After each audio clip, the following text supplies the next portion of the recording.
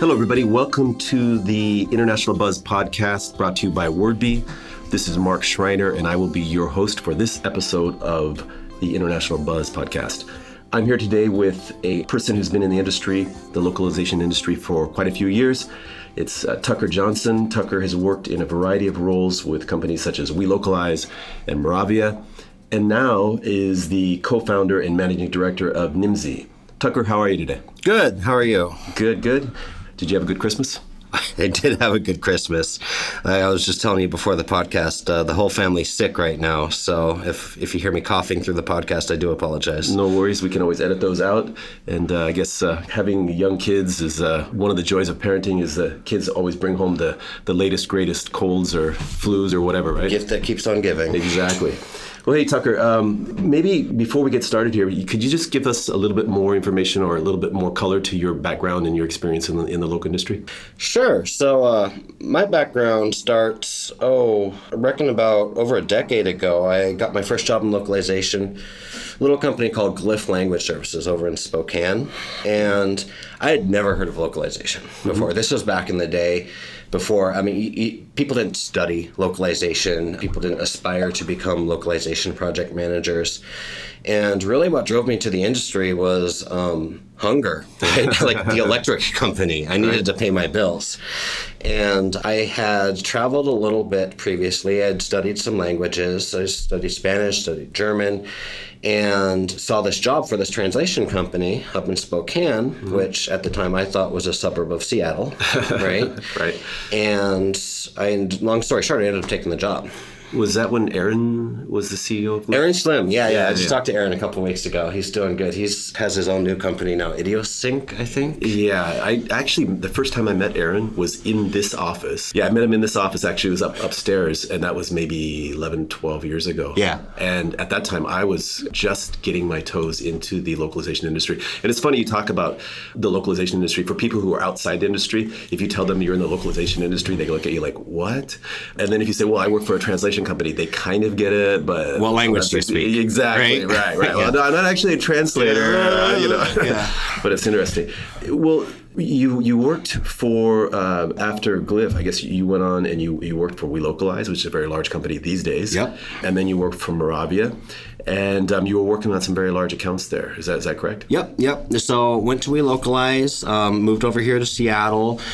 Was there a few years, I think, project managing for them. And, being in Seattle, you're always going to end up working on the Microsoft stuff, right? So worked on various Microsoft accounts for 6 to 8 years, I think, whether it was at WeLocalize or then at Moravia. So got to know localization has a unique culture as an industry itself, but I got to know the subculture of doing localization with Microsoft, which was really interesting. Can you explain a little bit about that? Give some examples.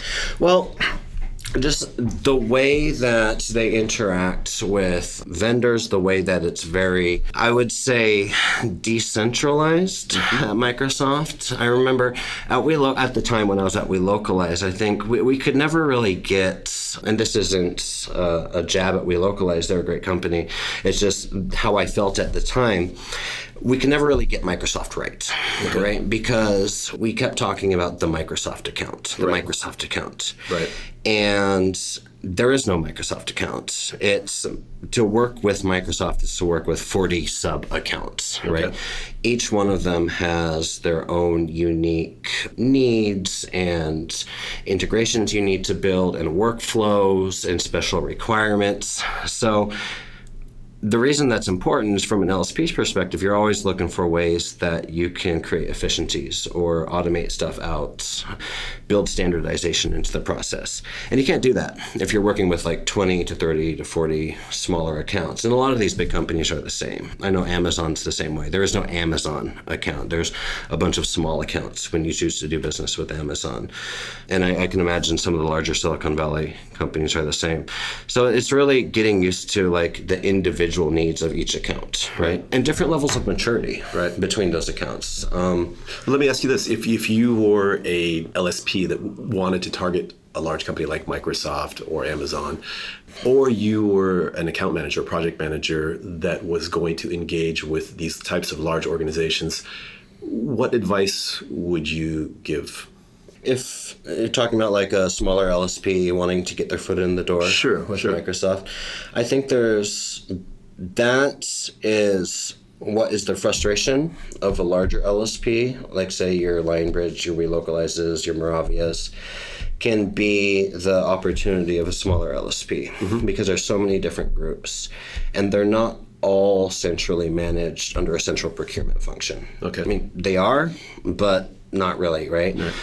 So if you can get your foot in the door with a certain stakeholder or a certain group within Microsoft and do a really good job for them, then you can create a really strong internal sponsor on the client side who can advocate for you and get you into other groups. I think that's a great lesson. And in fact, I think that can transfer over to almost any organization or any sales opportunity. Just get your foot in the door, do a good job, prove that you can deliver, and then expand on that relationship. I've seen where companies, in fact, some of the companies that we're just talking about, but I won't get too specific, have bitten off more than they bite off more than they can chew because they'll find a stakeholder that has a need, and the stakeholder said, hey, we need help on this. Are you sure you can handle it all? And everybody's like, yeah, we can do it. And then you have to run and scramble and figure out how you're going to deliver. And if you fail, guess what? You lose. Yep. And it takes a long time. High stakes. Yeah, it's big. It's really high stakes, right? Well, and you got to decide too, like, what is your end goal? Why are you servicing this account? Right. Now, are you in this to make money, to make a margin in the short term, or are you is this a true strategic account, right? And I see companies struggle because they can never answer that. They can, but maybe they don't have the guts to answer that question. They want to have the best of both worlds, right? Now, if it's a strategic account, treat it like a strategic account. You put your best project manager on there, no expenses barred, you go for it. You deliver excellent service. You might make a little bit of margin on it. You might go into the red a few quarters, right? But if it's a strategic account, go for it. When you say strategic account, what exactly do you mean on that? Right. So the way I use, just because it's the way I've used it in the past, the terminology strategic account, is this is an account that we see growing in the future and we want to grow with it. Okay. Right? So it might not be the Microsoft today or the Apple or the Google today, but think like a startup. Right. Think like I want to work with what's a hot start. Think like Uber 3 years ago. Right. Someone who you're not going to make a lot of money on this year, but you think you're placing a bet. You're placing a strategic bet that they're going to grow and you want to grow with them. Okay, right. Makes sense. So after your work with Microsoft at WeLocalize and then Moravia, okay, you have gone out on your own now and co-founded Nimdzi.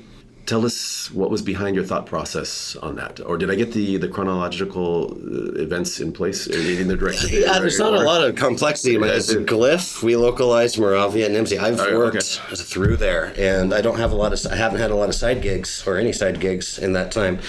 Nimdzi is the answer to what we perceive, me and my partner Renato, perceive to be a need in the industry right now. And what I see in the industry, this is my observation, the industry is growing at a faster rate than we can produce experienced, qualified people to help sustain that growth, right? Okay.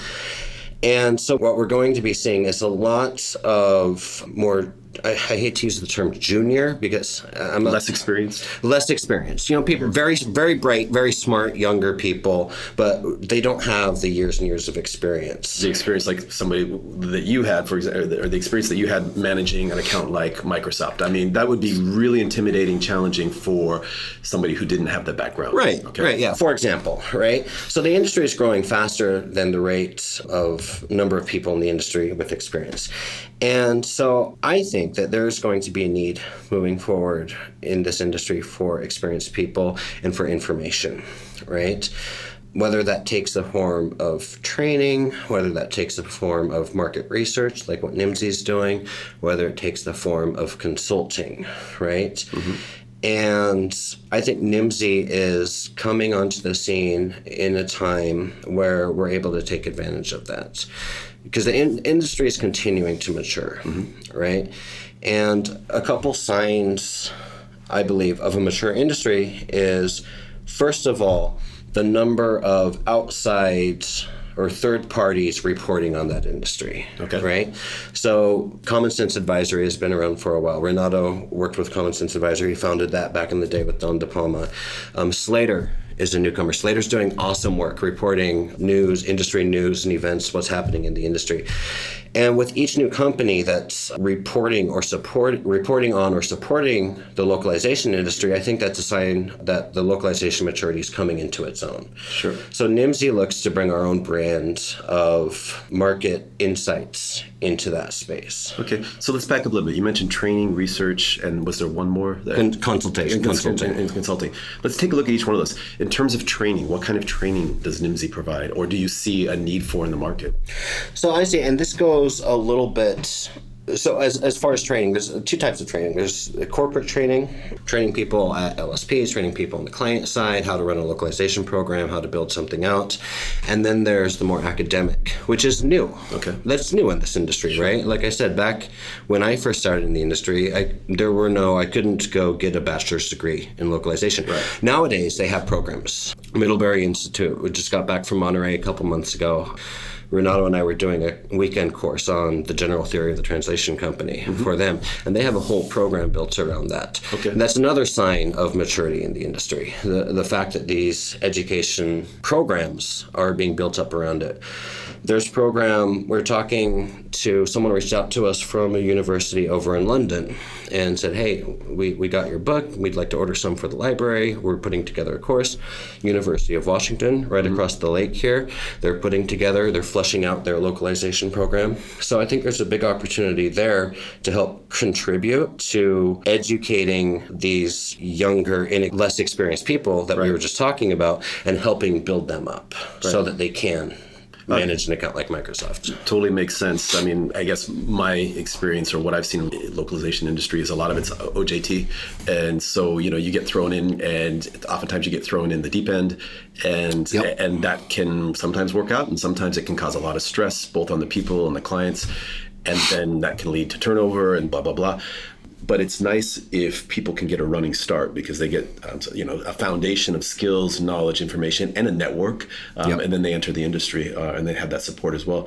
You mentioned, so training, and then what types of research do you provide, or what topics are really topical these days? Right. So for NIMSY, that's our backbone, right? And I see the market research that we're doing. We're publishing reports. So basically, our model is a subscription model. Okay. We partner with our clients, and they'll partner with us for 12 months, and they'll get access to all of our market reports that we're putting out there.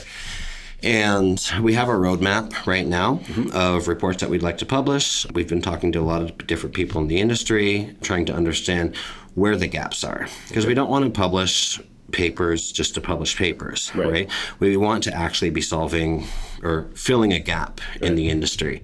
So we've worked really hard talking to people, putting together this roadmap, and it's like, okay, here's where we think the gaps are in the industry. And so here's the research that we're going to do, and we're going to publish and make available to our partners through these, we call them insight reports, right? And those are available online to our partners at nimsy.com. And topics range from the standard, industry sizing, right? Right now we're working on 2017 industry sizing. How big is the local industry? What's the growth rate? Who are the top players in it? Financial reports, stuff like that. And we want to do more niche stuff, look at industries or subsectors of the industry that maybe aren't covered as much. Right now, we're just publishing a report on multilingual voiceover, for example. It's something that not everybody's really paying attention to. And through doing the research on this and compiling information from other sources too, BTI gave a great presentation at Slater. Slater did a write-up on it too. You can check it out there. Sure. And they have a lot of fascinating information about the global voiceover industry, compiling information from there, compiling information from other sources, and putting it together and saying, hey, here's kind of a succinct, digestible report that you can take a look at and get an idea of what's going on with multilingual voiceover. So, and I don't want to get or ask you to give away the information for free here, but it's a kind of a fascinating topic. In that space, do you find the emerging solutions are more technology or platform related, or is it more about just getting the right pool of talent together, or is it both? So it's both. And that's funny that you say you don't want to ask me to give stuff away. I would love to give stuff away for free for a couple reasons. Because I think a lot of the challenges that we face in the localization industry are self-imposed because we don't have shared access to high quality information. Agreed. So if I win the lotto tomorrow, I'd still keep doing what I'm doing with Nimdzi, and we just give everything away for free, right? Okay.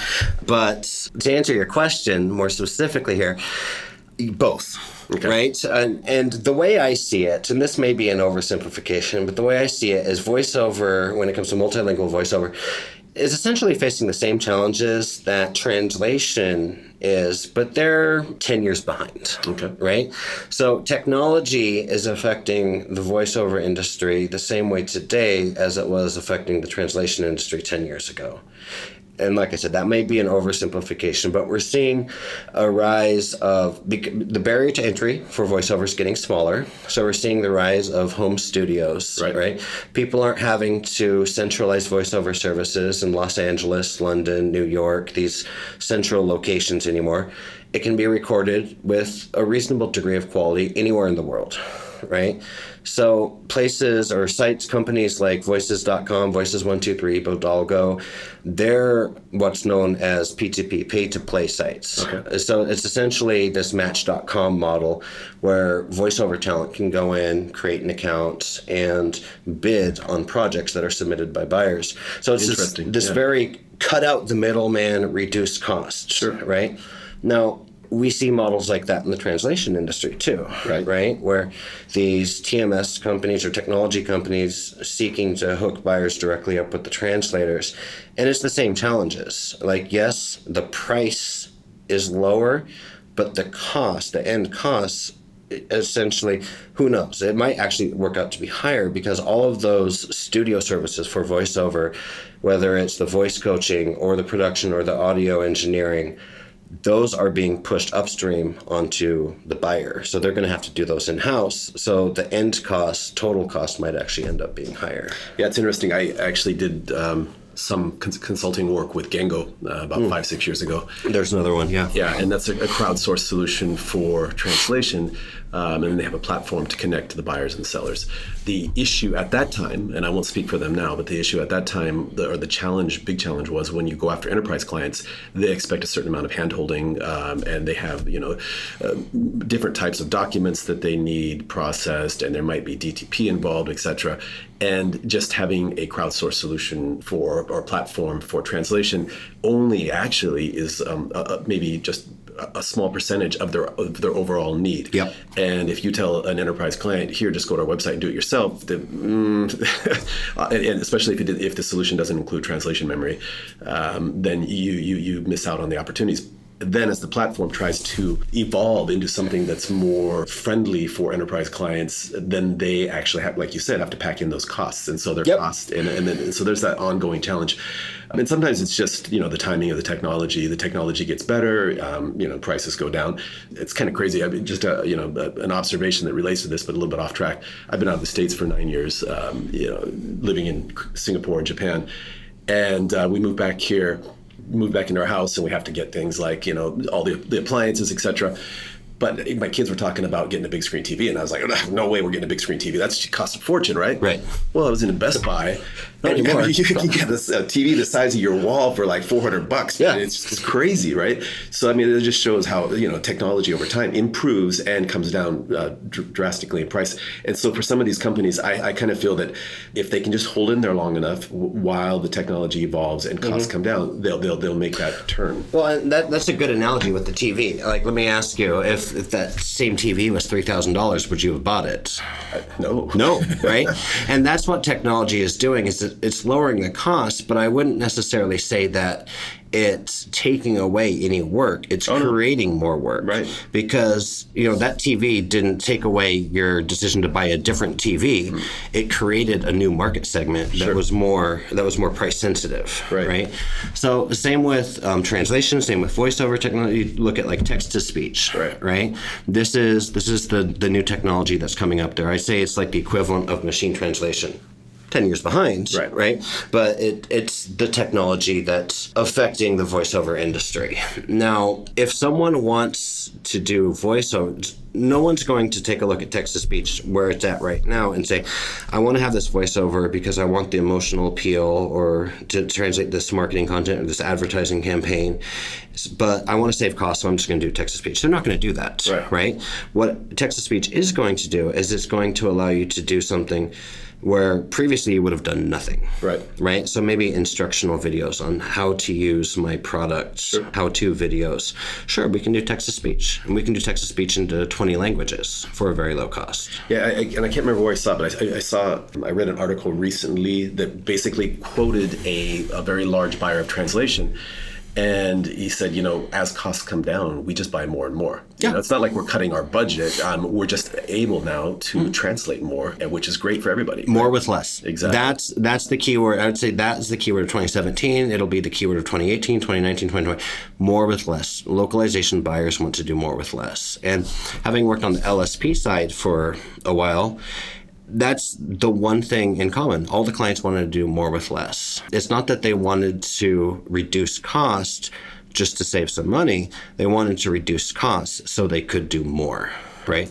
So that's the challenge. Like from the supplier side, how do we do more with less and get legitimate, real efficiencies? And I say real efficiencies because the lazy way to do it is to hire an intern instead of a senior project manager. The lazy way to do it is to go to your vendors and say, hey, guess what? We're going to pay you 15% less now, and you're going to like it. Have you been reading any of my old posts? I mean, that's one of my biggest gripes in the industry. And I've worked for companies, again, not going to name no names here, but their whole idea for our fiscal plan for next year is we're going to cut costs. And so what happens when you cut costs? Yeah, initially you do recognize or realize some bigger margins.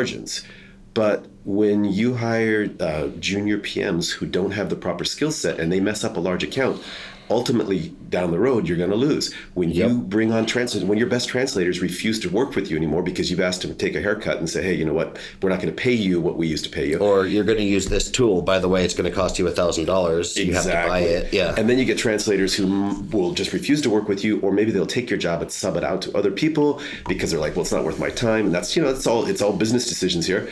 And then you end up turning in a poor quality translation, which ends up pissing off your client, and you lose that client. And that's one of my biggest gripes about this industry is there's too much short-sightedness. Yes. And people are managing by spreadsheet. And I've been in meetings with some of the biggest companies and I guess biggest executives in those companies where that was the whole strategy. And with one company, they actually sent out an email to all of their freelance translators and vendors right before Christmas saying, well, due to our extra costs and everything like that, we're going to have to reduce your rate. And, it just pissed people off. Oh, yeah. So, or at the end of the year, you get the email from the LSP saying, oh, our records show that we did $60,000 worth of work with you this year, so we'd like to a 5% discount retroactive. Yeah, and I got to say, come on, guys, exactly. Come on. And when you're on the project management side or even on the sales side, where I've been most of the time, what you want to do is you got that project, and God, please let our best translators be available. Mm-hmm. And if they're available, then you can rest at ease. But if they're not, they say, hey, I'm busy, I'm maxed out. And maybe they are, maybe they're not, but they just don't want to work with you anymore. Yeah. Now you've got to roll the dice and try to find somebody else. And it's just not worth it. And I'm telling you, being a project manager, that's my background, project management. It's one of the toughest jobs because you're right between a rock and a hard place, right? And project managers, most companies will carry margin goals, right? So their yearly or quarterly bonuses are based upon whether they met their margin goals. Now, you tell me, how is a project manager going to do a good job and also decrease the margin, right? As a project manager, I can decrease the margin by either screwing my customer, by either taking advantage of my customer. Increase the margin or decrease the margin? Increase the margin. Okay. By by either overcharging my customer and hoping they don't find out, or by cutting quality steps, or finding lower cost translators, right? That's it. So essentially, as a project manager, if you say you have to meet this margin and you're underperforming, what you're telling them is you need to stop doing such a good job. Right. Right? Yeah. No, it's a tough role. In fact, one of the other things that I've noticed in our industry is and I think you guys had a blog post about this recently, but the churn or the turnover is quite high, and if you go on to, say, Glassdoor or whatever, and you look at local companies, most of them don't have a very high rating in terms of employee satisfaction. And I got to say, when you get 25, 30% turnover in the PM role, it's going to translate, no pun intended, into dissatisfied clients, because clients are used to dealing with Tucker, and then they send an email and, well, Tucker's no longer with us. Well, why not? He understands everything about our projects, right? And now we've got to train somebody else. And sometimes it's an intangible cost there, but it is a cost. So this is something that, I don't want to just talk about Moravia, but I spent 6 years there, right? Something Moravia has done very well. I can't think of another LSP in the industry that I'd rather work for, other than Moravia. They have good turnover, like low turnover, and they've done a good job of recognizing that and treating their project managers good. And so when I leave Moravia, I let my clients know, oh, we're sorry to see you go. Yeah, good luck on your new adventure. But at the end of the day, they don't care. Program director, whatever my title was, Tucker, whatever. Is my PM staying the same? Right. I still get to work with Marina? Okay, we're good. Right? Yep. Because that's the person who knows what they want. So let me ask you, what does Moravia do? And we're not trying to turn this to a Moravia commercial, but I think it's all Moravia, flexible thinking, reliable delivery. www. No, but it is all about best practices and sharing information, right? So what do they do, or what kind of environment do they create that allows people like you to say such positive things? Moravia has done a really good job of holding on to that small company feel as they've grown, right? I remember when I first started there, I was so impressed because the CEO, Tomasz Kratukville, would come to town and he'd say, Tucker, like, how are you? How is that? Whatever it was we were talking about last time, he was he knew me. And I was some senior PM working on some, the Windows Phone account or whatever it was. Sure. And he knew me. And that's the small company feel, where everyone feels valued in the company. And I see a lot of companies struggle to hold on to that as they grow, as they get external investors, is the big one, right? Well, look at the industry now. Everybody has external investors, right? So, and Moravia grew. Yep. Moravia got external investors, and they did a really good job of holding on to that. Did they? Yeah, they have an annual Christmas party in Brno. One of my biggest regrets is I never got to attend their annual Christmas party because it was the thing of legends, right? That type of stuff, right? And really valuing your employees, not treating your team members like resources, right? Actually, I hate it's such a commonly used word. Did you hear that sarcasm in my voice when I said resources, right? Yeah. And this idea that you can basically objectify project managers, vendor managers, salespeople, these different functions, that you can processize these things or standardize processes. Now, don't get me wrong. Process standardization is very important, but it's not a replacement for hiring smart people and supporting them and treating them like human beings, right? And making them feel like they're part of the team and that they're empowered to do what needs to be done. Well, and when you do that too, you gain a certain amount of loyalty. So if somebody has to go above and beyond, stay up late, work the weekend for some type of special project, they're much more willing to do that if they have that bond or that relationship with you and the company. Yeah.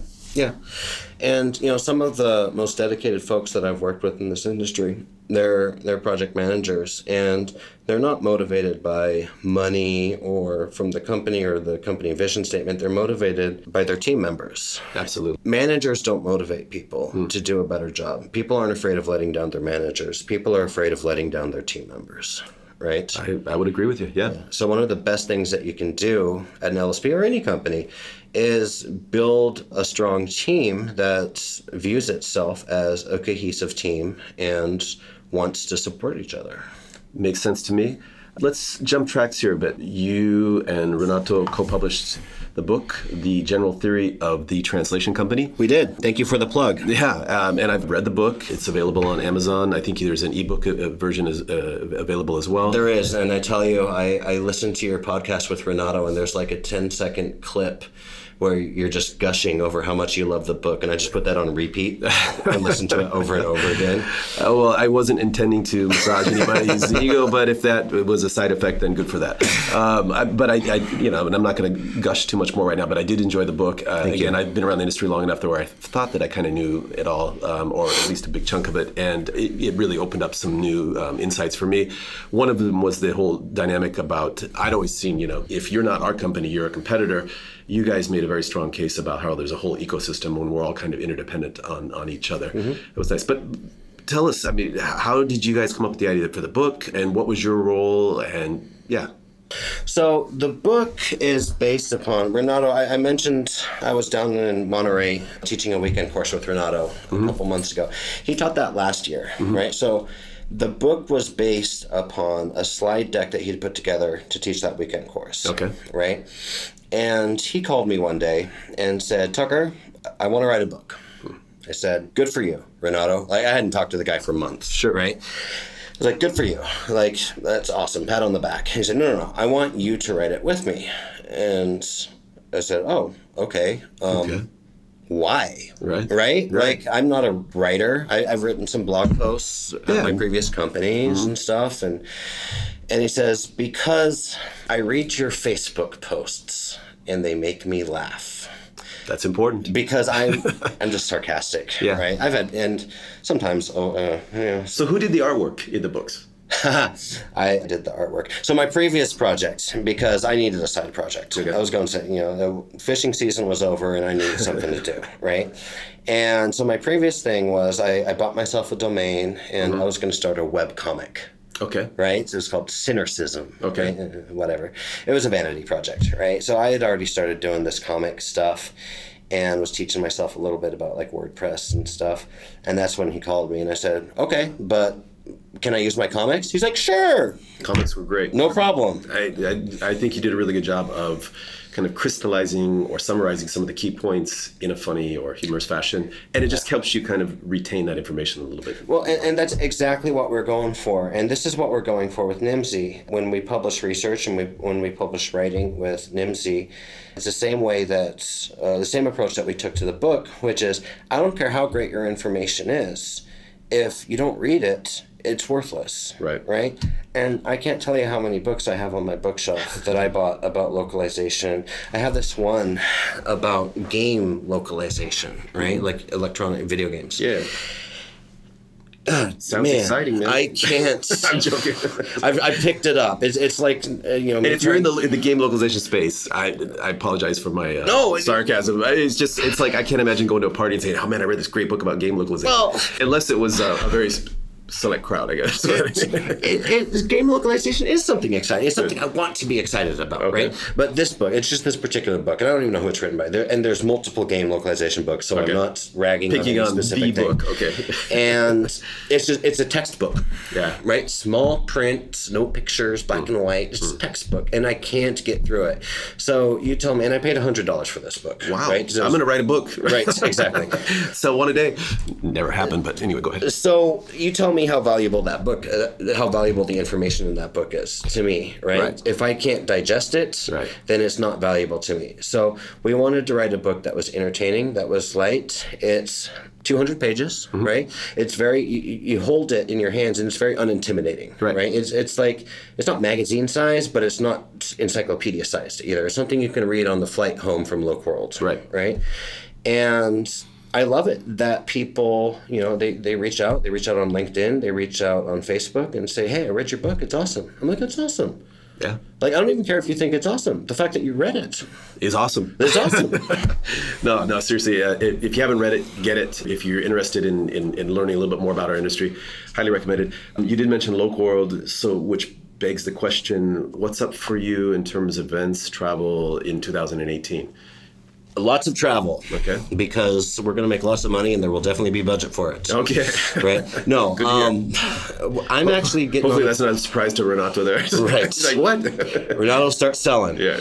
I'm actually going to hop on a plane here next week, I think, and we're going to head over to Dublin, visit some clients over there, do a little consulting. We're going to meet one of our new team members who we're onboarding.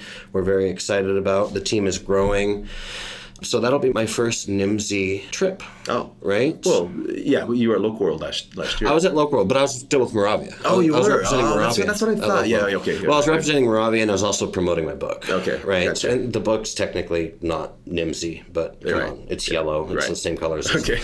But yeah, I want to travel as much as possible. I had to sell this new going into business for ourselves thing to my wife. Kind of had to make certain commitments about not traveling as much, right? Because with my previous company, I was traveling quite a bit. So I'm looking forward to being able to pick my own travel, and this is something where Renato and I make a great team, and I'm so excited to be working with Renato. Why? Because I need him and he needs me. Right, okay. I bring structure, and then this is why we work so well. Writing the book together, right? I can bring some structure to his grandiose ideas. Okay. And he can go out, and he loves traveling the world and drinking fancy wines with fancier people. Okay. Right? I love staying at home and playing with my spreadsheets. Right? So sounds like a match made in wherever. It's beautiful. I love it. You guys complete each other. Yes. So I see him like once every 3 months when he actually comes back to town, and he can go and do the world traveling. But I definitely will be part of that. We want to be big supporters of Local World. We want to be big supporters of some of these other industry events. Boston in the spring?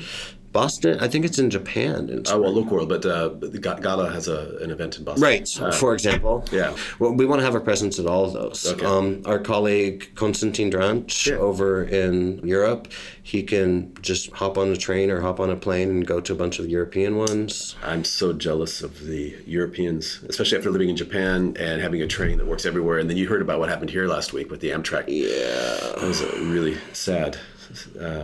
Anyway, so it sounds like you're going to have an exciting year in 2018. Yeah. Any big, bold prediction? Why don't we start with the industry? Oh, jeez. More consolidation? Oh, yeah. I'm going to go out on a limb and say we're going to see some mergers and acquisitions in 2018. But how does that play out when all the biggest companies are owned by PE? Is it so now you have a situation where, how's that going to play out? So, I heard someone say, it's not my idea, I can't take credit for it, but someone said we're going to keep seeing private equity companies buying up local companies because they're the only ones stupid enough to pay the prices that are being asked these days, right? Because the valuations we're seeing are just insane, right? It's like, wow, you're paying how much for that company? But that's good. That's good for... Can you share with us any of the multiples that you're seeing out there? I will defer to my more financially minded colleague, Konstantin. Okay. He can come on your podcast. By the report, okay. Yeah, he's the financial guy. But, yeah, I don't know if it's good for the industry or bad for the industry. I would say, though, and we talk about this in the book, it's a wash. Yeah. Because for every company that merges with another company and creates this big Megatron company, it's just going to open up new niches for smaller, more flexible companies. Because every time a company grows, they get less flexible. Sure. Right? Yeah. So it's going to open up. And we see this in the TMS space right now. And I think one of the best things, here's my prediction for the industry, one of the best things that we're going to be seeing in the industry is the rise of language technology companies, right? For so many years, it was just dominated by, it was Trados. Right. Like, do you have a cat tool was to basically say, do you have Trados? Right? And now we have so many of these little flexible, hungry startup companies coming on the scene, and not all of them are good. Right? But some of them are. Yep. Right? Some of them are kicking butt, and they're going to be more flexible than the big players. And what it's going to do is it's going to force those big players to start innovating, or they're going to start losing market share. Well, you see it if you look at the numbers for SDL in terms of their technology sales. They're taking a hit, and you're seeing, like you said, a lot more smaller, medium-sized technology providers out there. Wordbee, not to plug us, but we're doing extremely well right now. And it's one of the comments that I hear most often in the market is, wow, you guys are so much more flexible, and you're, both in terms of your technology, the features that you offer, the platform is customizable, and just the service. And, so service is huge. It's massive, especially if we talk about that SD situation. I mean, there's certain British or UK-based companies that aren't known for their customer service, right? But doesn't mean they can't change or won't change. And in fact, they'll probably have to, otherwise. But they won't if there's no competition. Right. And that's competition is driving it right now. Right. And one thing, let me plug WordBee here. Okay. Because I please. I was looking at Speak into the microphone. Yeah. And what we're seeing is this, like a few years ago, it was all about APIs. Right? It's still about APIs, open APIs. But let's take that one step further. People don't just want to know that you have an open API that they can go build stuff off of and integrate.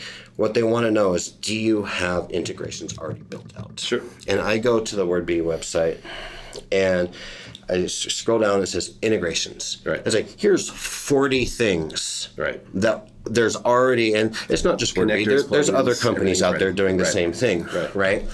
And I'll tell you, like starting out Nimdzi, I don't have an IT department. I don't have an HR department. It's me, baby, right? So I've got to figure out like, okay, what are we using for email? What are we using for a server? What are we using for CMS, CRM, all this stuff. And I've largely built out that ecosystem now. But when I was first doing it, the first thing I would go to when I was researching different products and services is I'd go to the tab that says integrations. Okay. And if they played nice, if it didn't play nicely with like Google for right? Slack, some of these things that are just so prevalent, I didn't even look at it. Right, it's just too much work. Yeah. Exactly. Okay, well, hey, don't want to take up too much of your time here. Would like to wrap things up. You've been living in Seattle for how long? Oh, I think I've been here about 8 years now. 8 years, okay. Oh, God, that long. So when you're not running companies, founding companies, writing books, publishing cartoons, what else, what do you do for fun in the Seattle area? Oh, Seattle. One thing I love about Seattle is that we've got all the advantage of a big city, but we're also so close to nature, right? So I can get out there. We live right across the street from the Arboretum. I've got my little inflatable kayak. I can go hop in that with my fly rod, go out there and catch some little dinky fish. Yep. And it's great. It's like I can feel like I'm in nature while I'm floating under the 520 bridge. Absolutely. In fact, when I was living overseas, people often ask me, what do you miss about America? And I said, nature. Yeah. I mean, the ability to just get in your car in 30 minutes, be out surrounded by mountains and trees and rivers and nobody else. It's pretty cool. And by the way, since you live in that area, sometimes I have a challenge when people come to visit here, where do you take them? And I don't like going to all the regular tourist places, but I did something fun the other day is on Lake Union, you can do the electric boat ride, and you can get 12 people on these electric boats. Oh, yeah? They've got a sound system. You can take your own beer or wine, whatever, chips, and then go out there and you cruise around for a couple hours. It's pretty nice. Nice. Yeah.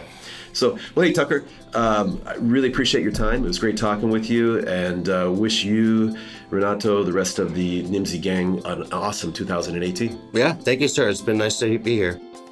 Well, Tucker, I really appreciate you taking the time to be on this edition of WordBee's International Buzz podcast. And I'd like to thank all of our listeners for listening. This is Mark Schreiner, and I hope to talk to you again soon. Wishing everybody a great and successful 2018. Cheers, everybody.